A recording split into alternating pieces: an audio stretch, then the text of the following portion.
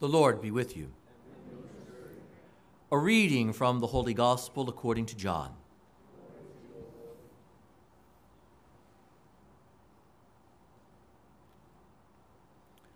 Jesus said, "Amen, amen, I say to you, whoever does not enter a sheepfold through the gate but climbs over elsewhere is a thief and a robber. But whoever enters through the gate is the shepherd of the sheep. The gatekeeper opens it for him, and the sheep hear his voice, as the shepherd calls his own sheep by name and leads them out. When he has driven out all his own, he walks ahead of them, and the sheep follow him, because they recognize his voice. But they will not follow a stranger. They will run away from him, because they do not recognize the voice of strangers." Although Jesus used this figure of speech, the Pharisees did not realize what he was trying to tell them. So Jesus said again, "Amen, amen, I say to you, I am the gate for the sheep. All who came before me are thieves and robbers, but the sheep did not listen to them. I am the gate. Whoever enters through me will be saved and will come in and go out and find pasture. A thief comes only to steal and slaughter and destroy. I came so that they might have life and have it more abundantly." The Gospel of the Lord.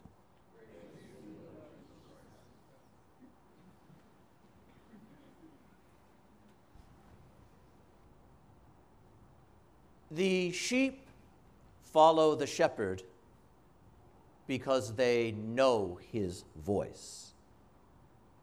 It's a very simple statement, but one that begs the question of, how well do I really know the voice of the shepherd? How well do I really know the voice of Jesus Christ? And if we just pause with that very, very simple and yet very, very important question, we may be stunned looking across our lives at how many times we followed the voice of a false shepherd. It's so easy to do. On the one hand, there can be the struggle when we're growing up and our desire to be popular and accepted, to follow voices that promise us those things but do us no good. We have many voices that speak to us on a regular basis. We often follow the voice of our uncertainty, the voice of our insecurity, the voice of our anger. We can follow the voice of our sense of being guilty about something. We have many voices in our culture promising many things, saying, "Follow me and listen to me." And if we simply do the math of the words that arrive in our ears on a daily basis, of the words that just rattle around our minds on a daily basis, or those long periods at night when we can't sleep, whose voice are we listening to? Whose voice do we really know?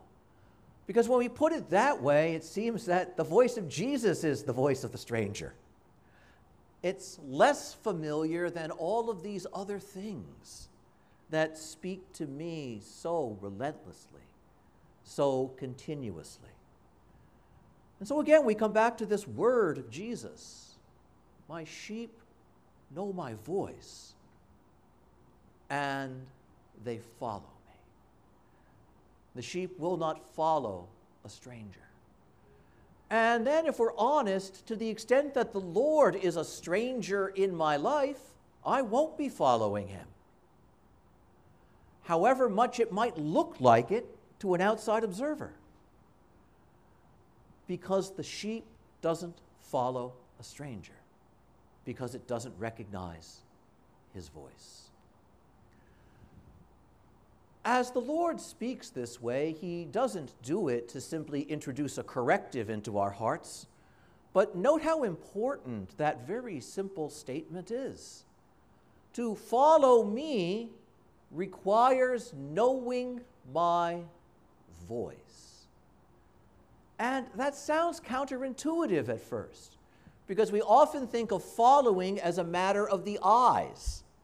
I see you, I watch where you're going, and I walk the same way. But note that before the seeing and the walking happens, there's a hearing and a listening. And why? Because the shepherd calls the members of his flock by name. And it is that. It is knowing the voice of the one who most truly speaks my name, who most fully speaks my name, that I come to the point where I learn to recognize the voice of the shepherd. And so again, let's just linger with that for a moment, because for how important our names are, we think about them and their significance far too little. In fact, when we're growing up and we're in school and they pass out those big crayons in kindergarten, what's the first thing we learn how to write? It's our name. And after learning how to write our name, we can't even count how many times we've had to write it. We use our name to mark our stuff. You know, my parents sent me to school, my name was on my lunch bag too. When we do homework and we hand it in, we learn you put your name on top, and that means you're owning your work. As we get older, there's that experience of the paycheck, often with too few zeros on it. But the important thing with the paycheck is not just the amount, it's the name that's on it, which means this is mine. I've earned this. This comes to me. Our names are vitally important. They become markers not just of our identity, but of what is ours. And how our names are spoken makes a great difference to us. There's the experience of my name being spoken in anger or frustration. There can be the experience of someone using my name dismissively. And when my name is spoken in that way, it's negative for me. There are many who will go through lives speaking their own name quietly to themselves in that kind of negative key and register. I'm a failure. I'm no good. I'm not going to amount to anything. Everything is too hard for me. It happens. Then there's that experience of someone speaking my name, and I can hear in how my name is pronounced that this person is actually delighted to see me, happy to be with me. There is the note of friendship in the pronunciation of a name. There can be the note of love. And when my name is spoken in that way, that does something different to me, something positive. The shepherd calls his sheep by name. To really know the voice of Jesus, we have to sooner or later start right there. To allow the Lord to name us, to allow the Lord to say our name, to allow the Lord who spilled his blood for me and for you to speak your name or my name in that same love with which he laid his life down for me and for you. How different my name would sound hearing it pronounced that way. And when the name is pronounced that way, there is also an invitation. It is not simply the Lord saying, I know you. It is the Lord saying, I want you with me. Note how powerful that is. The shepherd speaks the name of his sheep. And the sheep, hearing his or her name, knows the shepherd and moves to the shepherd. Because the reason the shepherd speaks the name is he wants his flock with him. How absolutely wonderful that is. And this image of the Lord, the shepherd going, in a sense, to the pen where the sheep are gathered, is a curious one.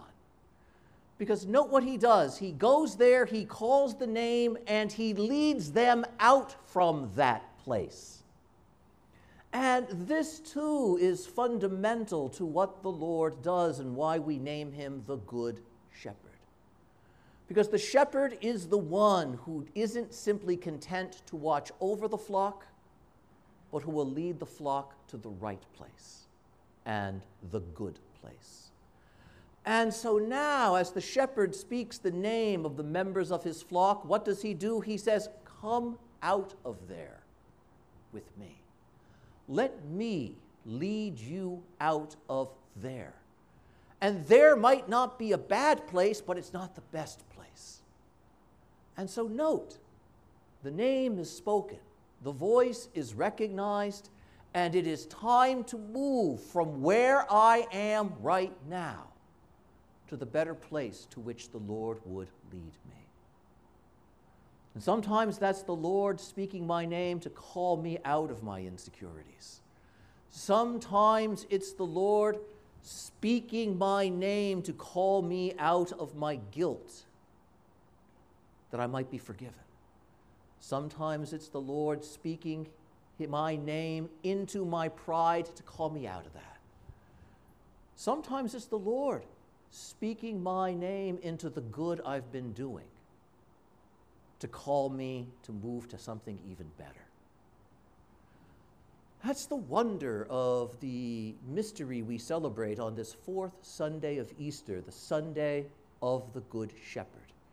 Every year the church pauses on this Sunday to contemplate Jesus quite simply under that beautiful title, the Shepherd. I am the Good Shepherd. The shepherd who lays down his life for the flock, the shepherd who speaks in a way that his flock can recognize, so that hearing their names called by him, they move.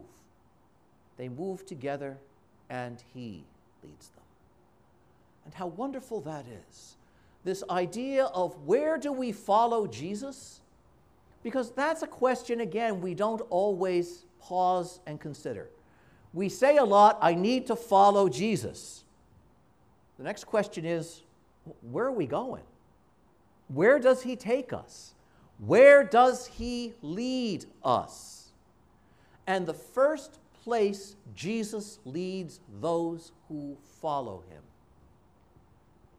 is into their own lives.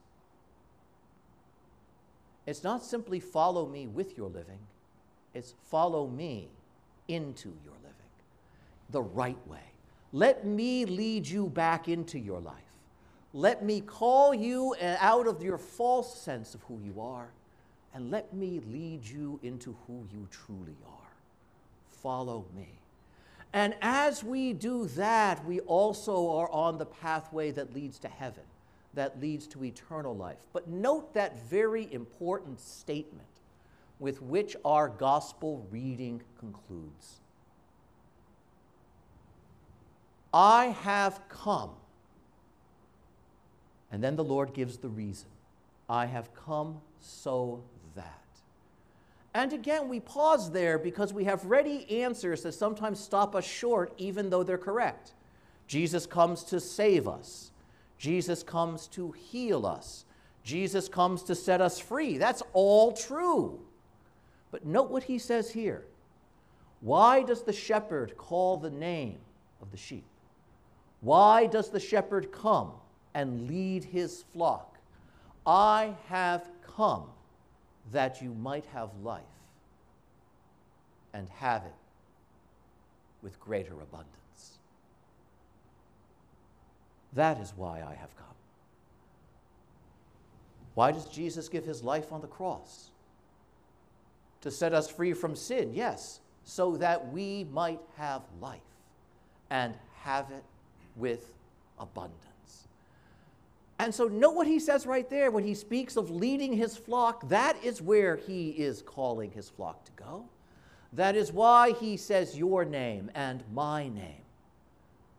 Because I have come to lead you into the true abundance of living, well and rightly and joyfully. And if we're honest, isn't that what we want? Isn't that what we seek? And isn't that the false promise sometimes we reach after too quickly when a worldly voice promises it to us but can't deliver it? I have come that you might have life and have it with abundance. And how beautiful that is, that the more I learn to recognize his voice, the more I learn to respond as he calls out to me, the more I can follow him along the way that leads to true abundance. On the one hand, an eternal abundance that will not pass away in heaven with him, but on the other hand, a tremendous abundance of living here on earth. Not for some other time, but for now. And as the Lord speaks this way, he holds out a very beautiful truth. The more our hearts are open to the Lord and the more we respond to him, the broader, the wider, and the more expansive our lives become. It doesn't mean we get taller. It doesn't mean I lose all the gray that's going into my hair. It doesn't mean that physically I look different or become larger. What it does mean is this: even small and simple experiences of good and joyfulness are deeper, richer, fuller, and more abundant because of him. That as I live,